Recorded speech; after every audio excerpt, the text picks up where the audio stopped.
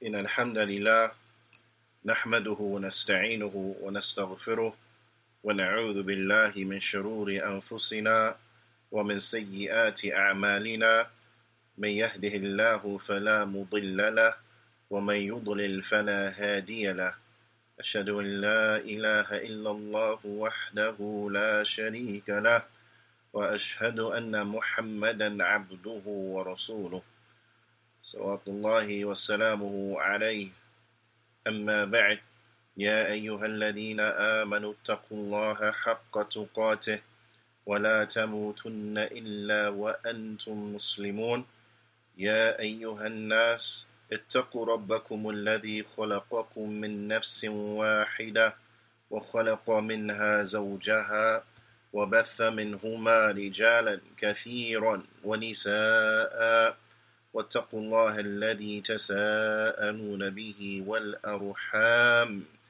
إن الله كان عليكم رقيبا يا أيها الذين آمنوا اتقوا الله وقولوا قولا سديدا يصلح لكم أعمالكم ويغفر لكم ذنوبكم ومن يطع الله ورسوله فقد فاز فوزا عظيما أما بعد فإن أصدق الحديث كتاب الله وأحسن الهدي هدي محمد صلى الله عليه وسلم وشر الأمور محدثاتها وكل محدثة بدعة وكل بدعة ضلالة وكل ضلالة في النار ثم أما بعد يا عباد الله الحمد لله على نعمة الإسلام والسنة.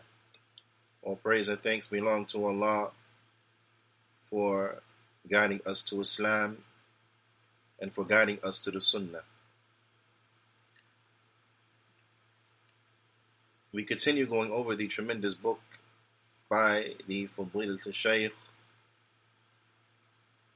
Al-Allama Imam bin Baz Rahimahullah Ta'ala. The book which is entitled Durus al-Muhimma li'amat al-Ummah, important lessons for the general masses of the Ummah. We are still dealing with the section which is going over the categories of shirk. This is something that we all have to, and we all should be, paying great attention to. Because the affair of shirk is an affair that is tremendously dangerous. It is an affair that is destructive, to the epitome of destruction. So it is a must that we are on our caution and guard as relates to it, so that we stay away from it and don't fall into it. The one who is heedless from such is one who will thus expose themselves to potentially falling into it. Wa'iyadu billah. When there's something of danger, then you will find that individual is very cautious as relates to it. They're not heedless. So for an example, this is just an example, if an individual was driving on a mountainous road of which had no guardrails, they will drive very cautiously. They will drive very cautiously. You will not find an individual on such a road speeding. You will not find an individual on such a road driving recklessly. You will not find an individual on such a road texting and driving, right? You will not find an individual on such a road driving in a way in which will compromise their safety or allow themselves to be distracted while driving. But rather you will find this individual driving being very cautious, being very alert, paying attention. Why? Because the potential danger of falling off of the mountain is there. And because they understand the reality of that danger, then they will be on constant caution as relates to it. So when we compare the danger of falling into shirk as compared to the danger of falling off of the mountain, then we see that there is no comparison between the two. We see there is no comparison between the two. So just like we will be cautious as relates to driving on this mountainous road, then we should exhibit even more caution as relates to the affair of shirk. Naam. Inshallah ta'ala, I hope that makes sense. Naam. Like, so in this, and in being cautious from falling into shirk, we continue with our discussion about being cautious from falling into shirk after knowing the dangers of shirk and how shirk is a sin that Allah subhanahu wa ta'ala, He does not forgive. The Fadilatul Shaykh, Shaykh Abdul Razak bin Shaykh Abdul Muhsin Al-Badr, Hafidhahumullah ta'ala, he mentions, كل ذلك يستوجب الخوف من الشرك. He said all of this, that it necessitates fear from shirk. All of this, it necessitates that one he is scared, or that one she is scared from shirk. Naam. Likewise, and I interject here to say, likewise, it is of extreme importance that we instill this fear from shirk and falling into it into our children, so that they are scared of shirk, so that they are not haphazard and live their lives haphazardly as relates to the affair of shirk, but to educate them on the dangers of shirk and how shirk is destructive and how shirk will land the individual in hell forever, and how they must strive to stay away from shirk, and they must strive very diligently in staying away from all forms and all types of shirk. This is something that is of extreme importance, and this is what lends to the proper upbringing of our children. Naam. على كل حال, the Shaykh goes on to say, وَالْحَذَرُ مِنَ الْوُقُوعِ فِيهِ, and to have caution from falling into it. To have caution from falling into it, meaning into the shirk. وَاللُّجُوءَ الدَّائِمِ إِلَى اللَّهِ عَزَّ وَجَلَّ, and that we constantly, perpetually continue to seek refuge in Allah subhanahu wa ta'ala, to retreat to Allah, to seek refuge in Allah subhanahu wa ta'ala, and yaqiya abdahu, so that He protects His slave from falling into the shirk, so that we constantly beg Allah subhanahu wa ta'ala to safeguard us from falling into shirk, to safeguard us from committing acts of shirk.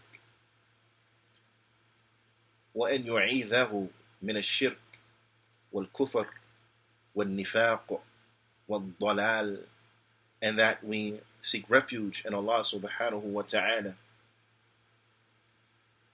and that we seek refuge in Allah subhanahu wa ta'ala from shirk, from polytheism in all its shapes, types, and forms, that we seek refuge in Allah subhanahu wa ta'ala from kufr, from disbelief. Naam. And let us stop here for a quick second and reflect upon this. Let us reflect upon this as relates to ourselves. Let us reflect upon this as relates to our children.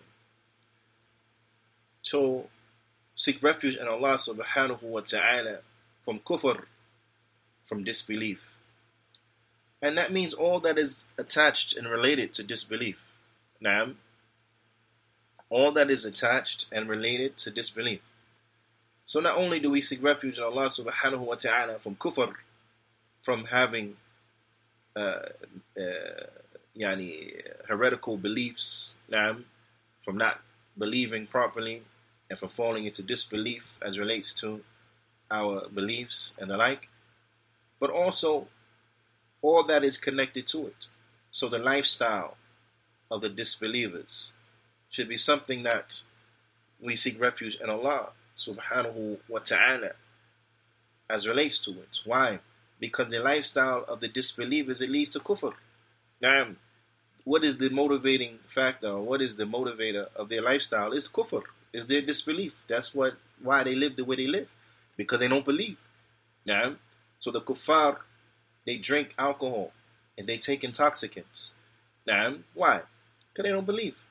You see? They don't believe. So taking intoxicants, taking alcohol, doing drugs, that fits with their lifestyle. Because their lifestyle is based upon kufr. It's based upon disbelief. The kuffar, they are indecent. They fornicate. They commit acts of adultery. They commit acts of homosexuality. They commit acts of lesbianism. So on and so forth. Why? What is a motivating factor for them in that? Because it fits their lifestyle. It fits their lifestyle because their lifestyle is based upon disbelief. Now, so it doesn't contradict their disbelieving lifestyle. It fits into it. So they do it. Now, likewise, what is reflected in popular culture, as they say, what is reflected in the media, these are all reflections of what? Of the kafir lifestyle. These are all reflections and illustrations of the kafir lifestyle. So those things that are seemingly alluring inside of these things are things that we have to caution ourselves from, because you have to remember, our enemy, the shaitan, he's not going to come to us and say, hang this cross upon your neck. He's not going to come to us and say, put this yarmulke on your head and put this star on you. This 6-pointed star, put it on you. Right? He's not going to come and say that. He's not going to come and say, put this idol in your car, on your dashboard, or something like this. You see? No. It's going to come to you very subtly. It's going to come to you very subtly until you start liking and admiring the kuffar, until you start looking up to them, until you start trying to emulate them and to imitate them, and so on and so forth. Do you think the outward imitation stops just with an outward imitation? No, but it leads to an inward imitation. So now you start picking up some of their traits, some of their characteristics, some of their habits, some of their mores, some of their manners, and so on and so forth. Now, and these things are all linked. These things are all linked to what? To belief. These things are all linked to a belief. I'll give you an example. There have been Muslims who have been tried. There have been Muslims who have been tricked and duped by the shaitan into becoming lackadaisical as relates to covering. Right? There have been Muslims who have been duped by the shaitan, and thus they become lackadaisical as relates to hijab. Okay? To the point that they themselves don't encourage the hijab, because in their minds it's a choice. If you choose to wear it, whatever. If you choose not to, it's okay. Do you see? You see the problem there? It started with them being lackadaisical as relates to the hijab, and it led to them having the belief that hijab is a choice. It's okay if you wear it. It's okay if you don't wear it. You see? But is that, in actuality, the reality of that situation? No, it is not. Is it okay not to wear the hijab? No, it is not. Because Allah subhanahu wa ta'ala commanded with it. Allah Azza wa Jal commanded with it. The Prophet sallallahu alaihi wasallam commanded with it. So, for the believer, is there an option as relates to these things? No, you wear the hijab in obedience unto Allah subhanahu wa ta'ala. Naam. So, not wearing it is a sin, is a crime, is a transgression. This is the proper belief. It's wajib to wear it. Not to wear it is a sin. But these individuals, their imitating of the kuffar and not dressing properly eventually led them and corrupted their belief as relates to it into them believing it's a choice. You don't have to wear it if you don't want to wear it. Believing that it's okay if you don't wear it. Believing that you can be just as good of a Muslim even if you don't wear it. It's fine. Huh? You see how it links to the corruption of their hearts and so on and so forth. على كل حال. Also, والنفاق, that we seek refuge in Allah subhanahu wa ta'ala from nifaq, from hypocrisy. That we seek refuge in Allah subhanahu wa ta'ala from hypocrisy. And this is something that is tremendous and really can be a class all to itself, is how the Muslim, the believer, the mu'min, is supposed to be one who fears hypocrisy, fears of falling into hypocrisy, so much so, as the ulama, they explain in the Salaf, they make statements which bear the meaning, لا يأمن النفاق إلا المنافق, or إلا منافق, that none feels safe from falling into hypocrisy, none feels safe from hypocrisy except for the hypocrite. The hypocrite is the only one who feels safe from hypocrisy, you see. But those who have ilm, those who have knowledge, those who understand how dangerous hypocrisy is and so on and so forth, then they fear it. They fear it for themselves. Right? Going back to the example, even more so than the one who fears falling off the side of a mountain. Because they know what is the danger in falling into hypocrisy. It's more dangerous than falling off the side of the mountain. Because if you fall off the side of the mountain and you're a believer, alhamdulillah, khalas. You're going to die anyway. You was going to die anyway. So if you died because you're crawling off the side of the mountain, but you were a believer, like, la ba'as. You understand? At the end of it, la ba'as. But if you live your life in safety and you died in your bed, in your sleep, but while being in a state of falling into nifaq, subhanallah, it's the ultimate destruction. It's ultimate, you see. So, those who understand, they understand. And for this, Imam al-Bukhari, he brings aside of his Sahih the statement of Ibn Abi Mulaika, when he said, أدركت 30 من أصحاب النبي صلى الله عليه وسلم كلهم يخاف النفاق على نفسه. He said that I met 30 from the companions.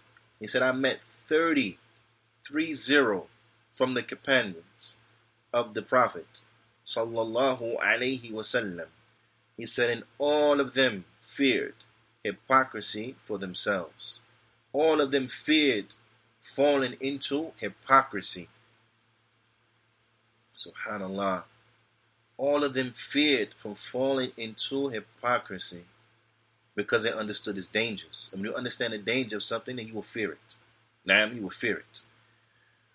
Hypocrisy is something that is tremendously destructive. But if an individual lives their lives unassumingly, not worrying about nifaq, not contemplating and reflecting over, avoiding and staying away from it, not checking themselves to make sure that they are not bringing forth hypocritical type of behavior, and the like, then how are they going to be able to fall, to escape falling into it? How are they going to be able to escape falling into it if they live their life in such a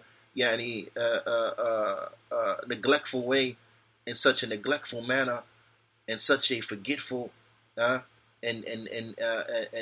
neglectful way that they don't even worry about it. They don't even think about it. So if you don't think about it, you don't worry about it, how do you know you're not falling into it?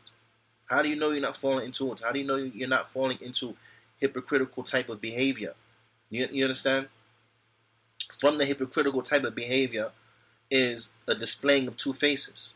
From the hypocritical type of behavior, now, is showing two faces.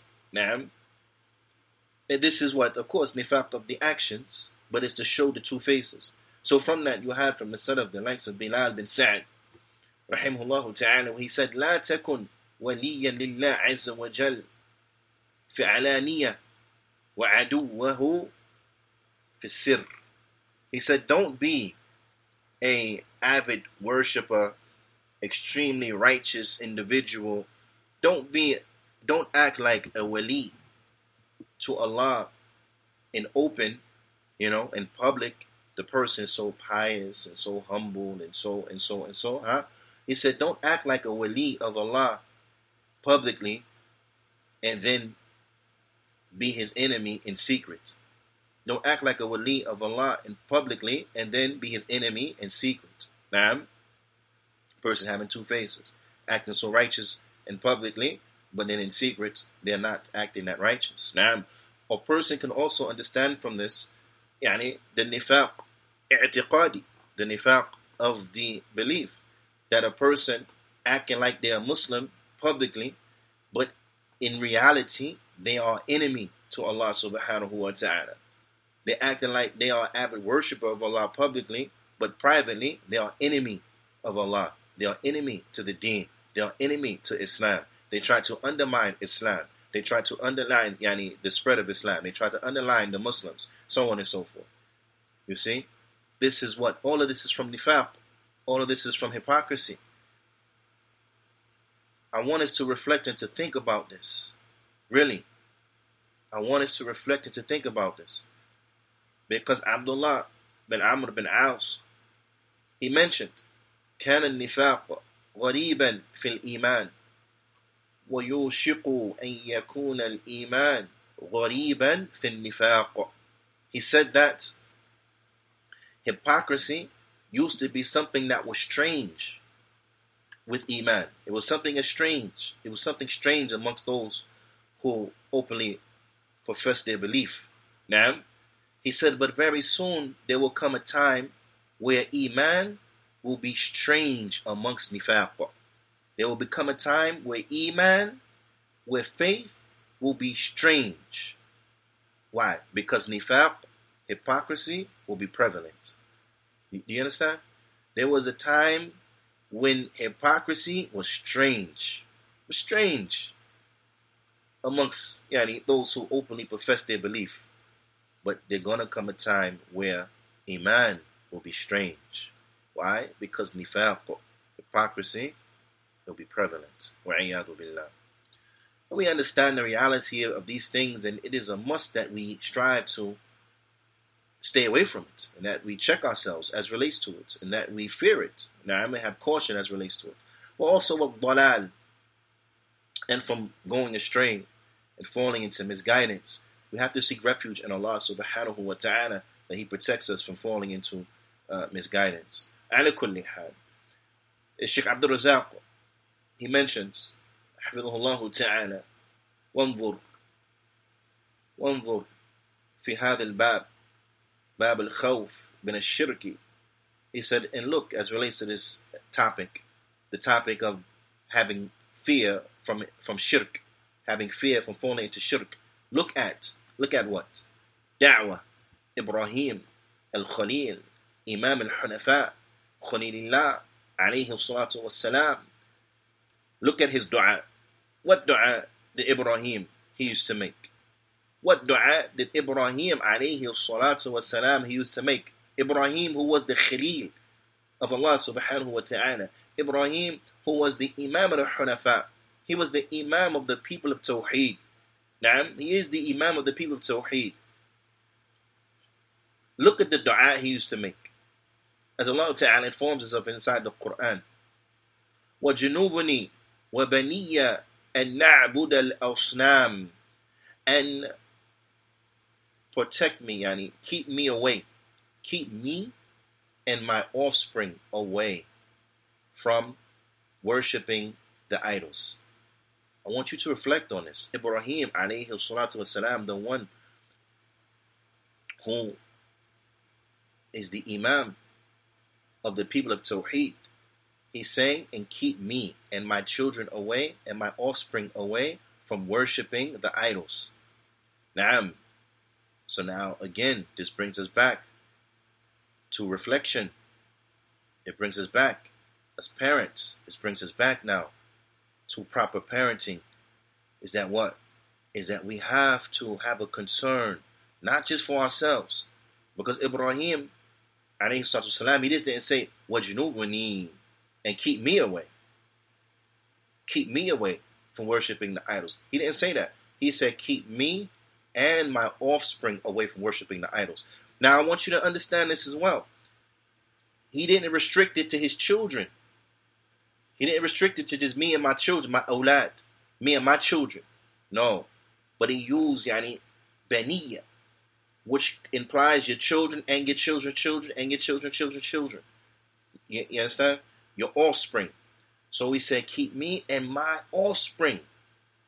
Not just my children, but my children, my grandchildren, my great-grandchildren, so on and so forth. Keep us away from worshiping the idols.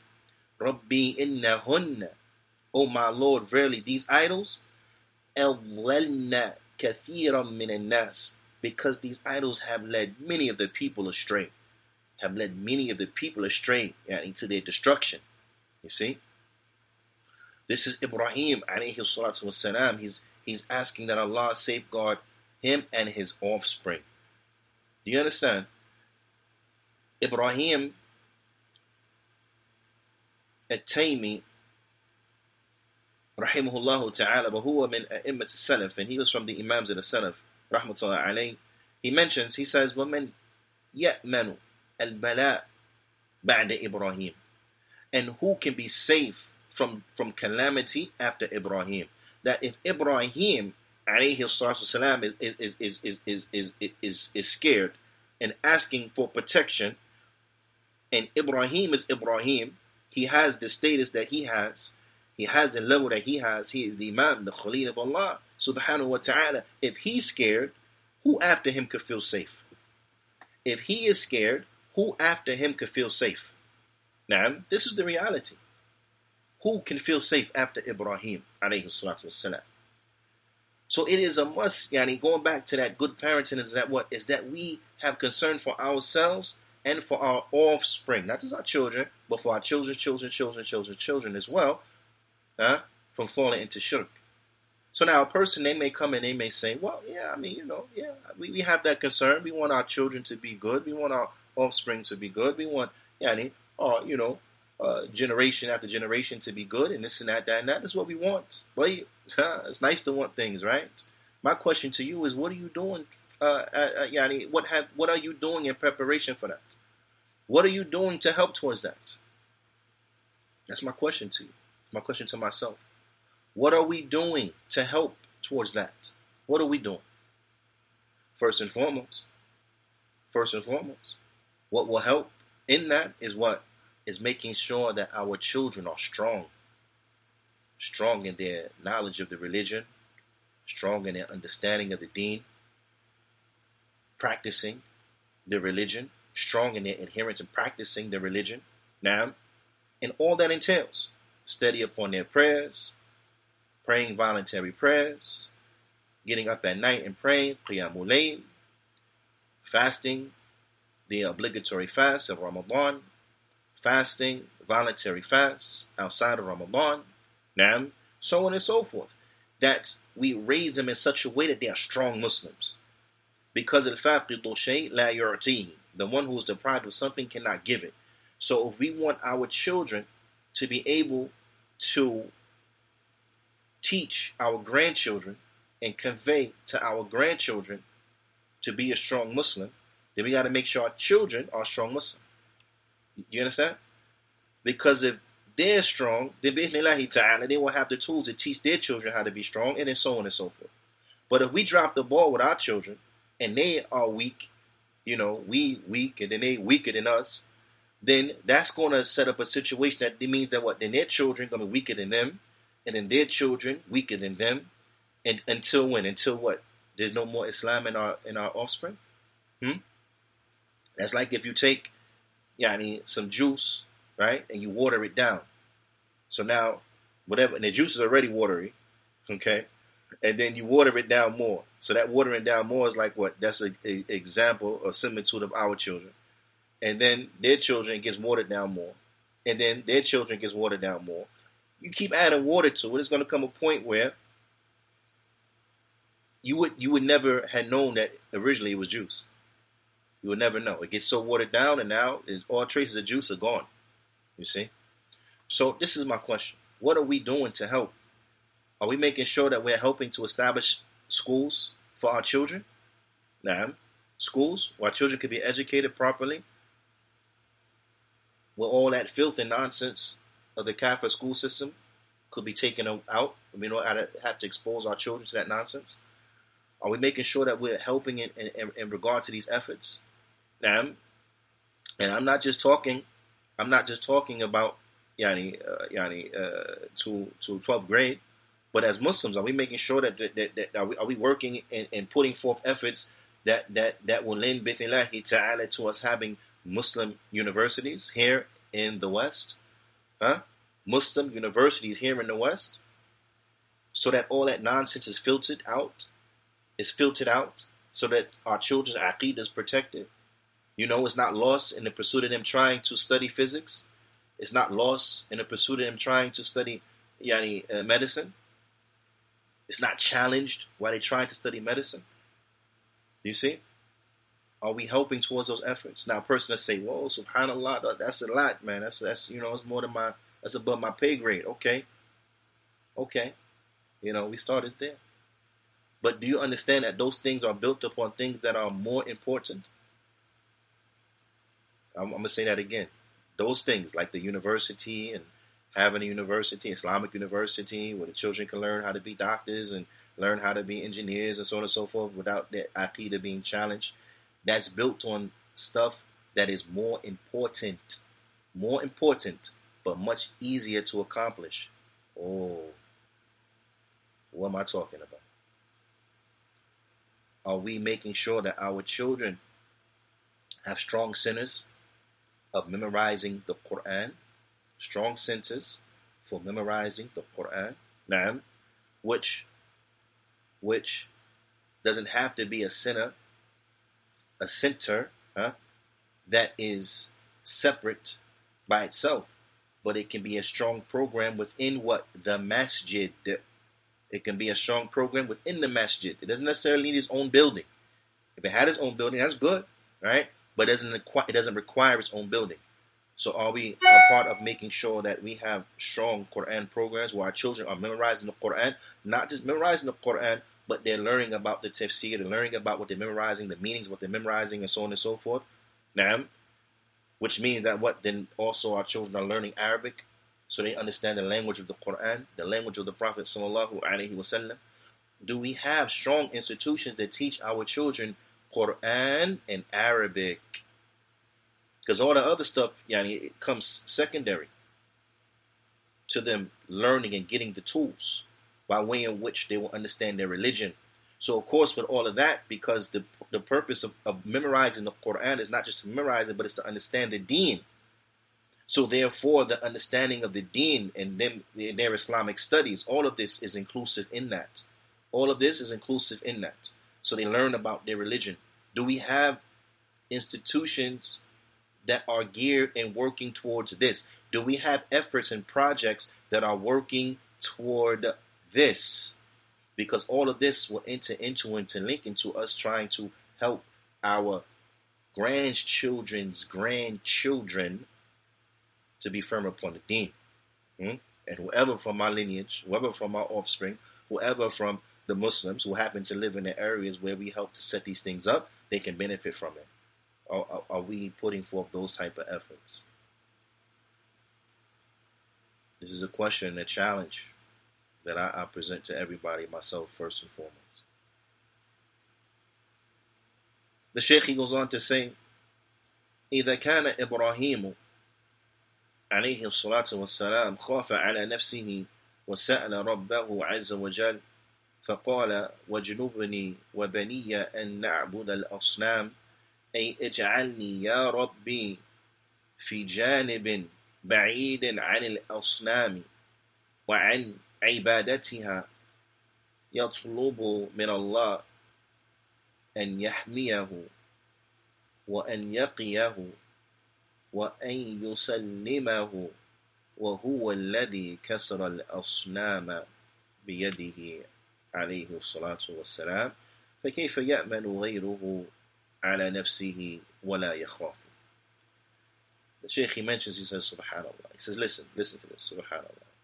He says, if Ibrahim, alayhi salatu wassalam, was scared for himself, and he asked his Lord, Azza wa Jal, where he said, oh Allah, keep me and my offspring away from worshipping the asnam, meaning, make me, O my Lord, far, far away from the idols, and far, far away from worshipping them. Far, far away from the idols, and far, far away from worshipping them. So he sought, he was seeking, he sought from Allah subhanahu wa ta'ala to protect him and to keep him away from, to protect him and to safeguard him and to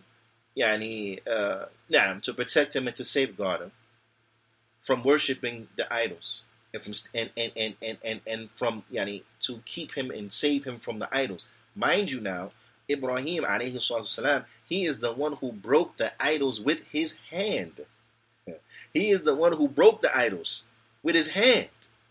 You understand? At great peril to himself, because his people were idol worshipping people. He went and broke their idols with his hand, which subjected him to his people trying to kill him. Okay, so he broke the idols with his hand through great, knowing that he was going to face great perils, going to be great repercussion from this. But this was to the extent of his tawheed, that he broke them idols with his hand. He put his trust in Allah subhanahu wa ta'ala, broke it with his hand, despite the consequences. But yet he was still scared. And yet he still asked Allah subhanahu wa ta'ala to protect him.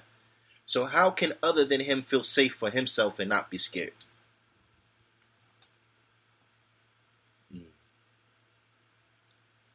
The Shaykh, hafidhullah ta'ala, he goes on to say, وَمِن دُعَاء نَبِيِّنَا عَلَيْهِ الصَّلَاةُ وَالسَّلَامُ, and also from the dua of our Prophet, sallallahu alayhi wa sallam, who is the best of the anbiya and rusul. He is the best of the prophets and the messengers. He is the leader of the children of Adam. He is the best human being ever. The best human being ever. Muhammad sallallahu alayhi wa sallam. He used to every day. نعم.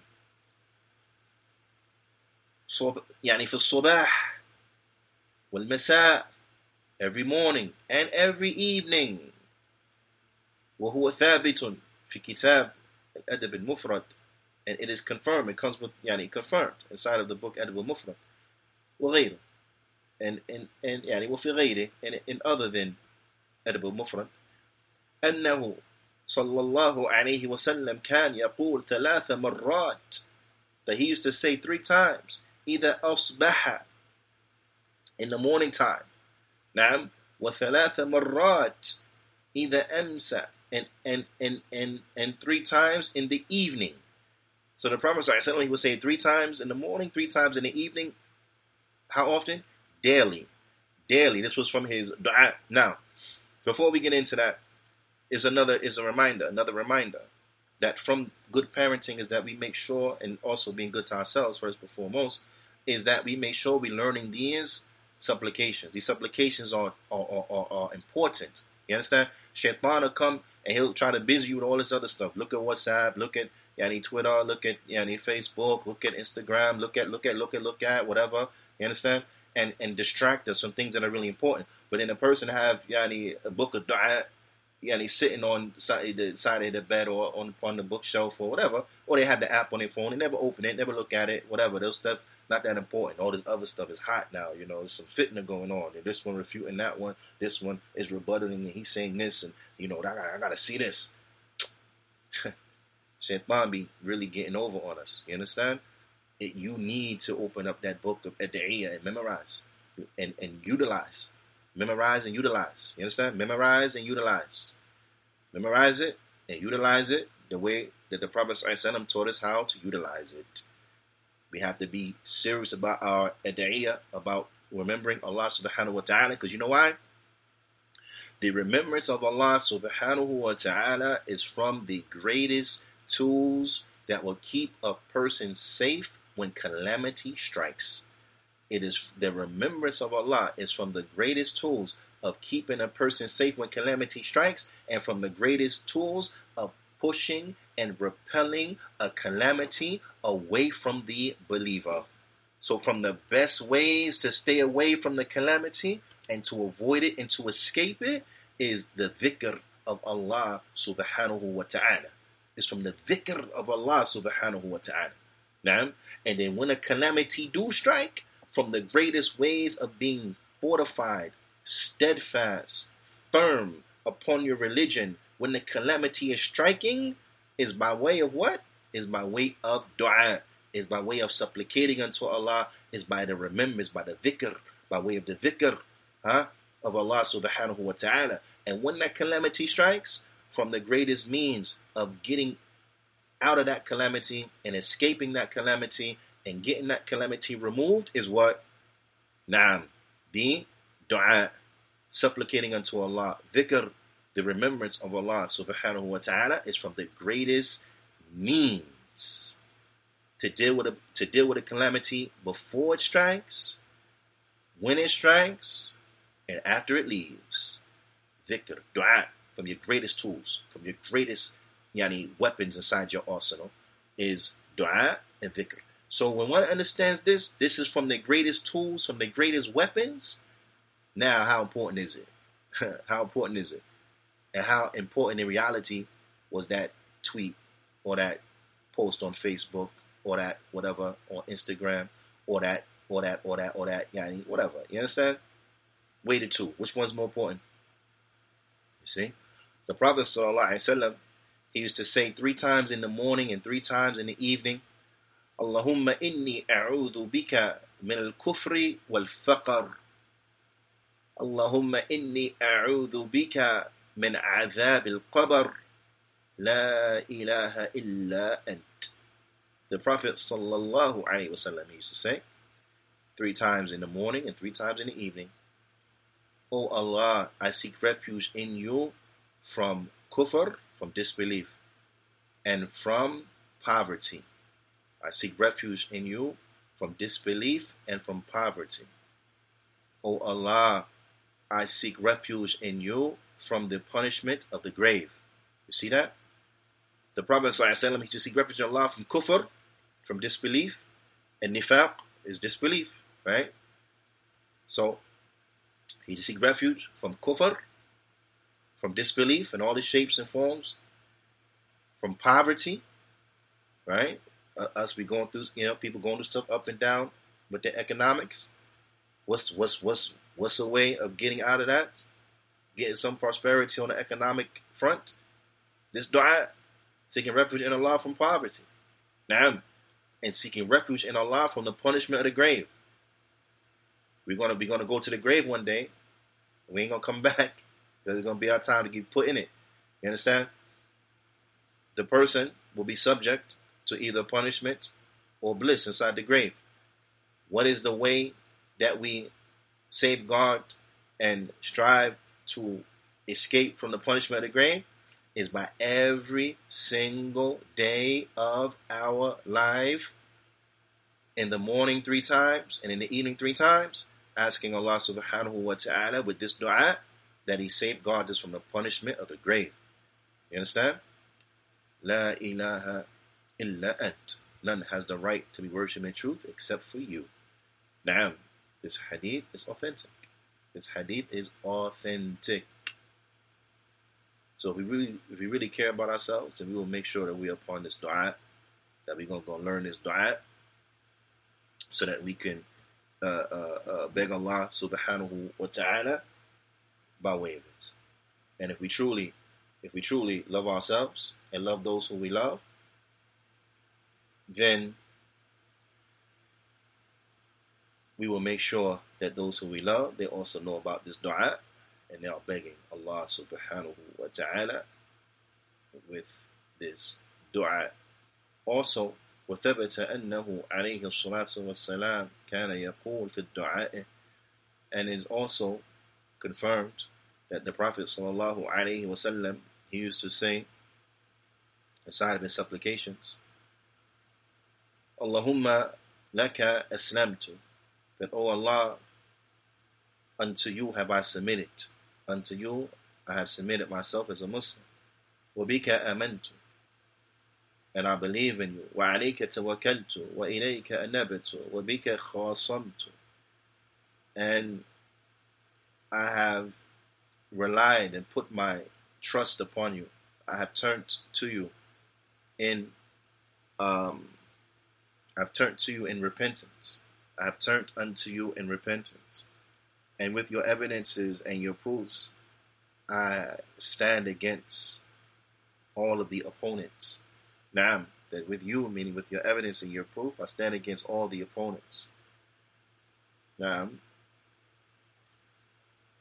and debate them, yani. Stand against all the opponents and stand against all the opposition with your evidence and with your proof.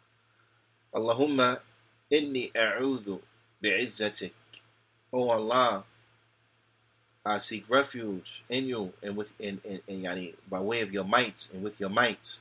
La ilaha illa ant, an tudillani, anta al-hayyu alladhi la yamut, wal jinn wal ins yamutun. That, O Allah, with your might, yani, by way of your might, I seek refuge in you. None has the right to be versed in the truth except for you. That you safeguard me from going astray. That you safeguard me, you save me from going astray. Subhanallah. This is Nabiullah. This is the Prophet sallallahu alaihi wasallam making this dua, asking Allah to safeguard him from going astray. That's the Prophet sallallahu alaihi wasallam. What about us? What about us? What about us? Are we making this dua? Are we saying words similar to it in meaning? Are we begging Allah that He guides us and He safeguards us from going astray? Are we constantly begging Allah that He safeguards us and saves us from going astray? Subhanallah. I want us to really reflect upon the likes of these things, because there's a lot of improvements that each of us has to make inside of his or her own life. Now, O Allah, you are the one who is the ever living, the one who does not die, but the jinn and the human beings, they all die. The Prophet sallallahu alaihi wasallam, in a hadith يعني أخرجه البخاري ومسلم حديث متفق عليه. The Prophet sallallahu alaihi wasallam, he also used to make dua a lot. In a hadith that is authentic, وحسنه الألباني, graded as good by Imam Al-Albani. From the hadith of Anas bin Malik رضي الله تعالى عنه, فيما رواه إمام الترمذي وابن ماجه وإمام ابن ماجه وإمام أحمد, and that which rahimahullah ta'ala, that which Imam Ahmad and Imam al-Tirmidhi and Imam Ibn Majah, they bring inside of their collections of hadith, that the Prophet sallallahu alaihi wasallam, he used to say, وَأَكْثَرُ وَكَانَ أَكْثَرُ دُعَاءُ, and the most of his dua, the most of his dua, what he used to say the most. نعم. يا مقلب القلوب ثبت قلبي على دينك. O changer of hearts, keep my heart firm upon your deen. Keep my heart firm upon your religion. نعم.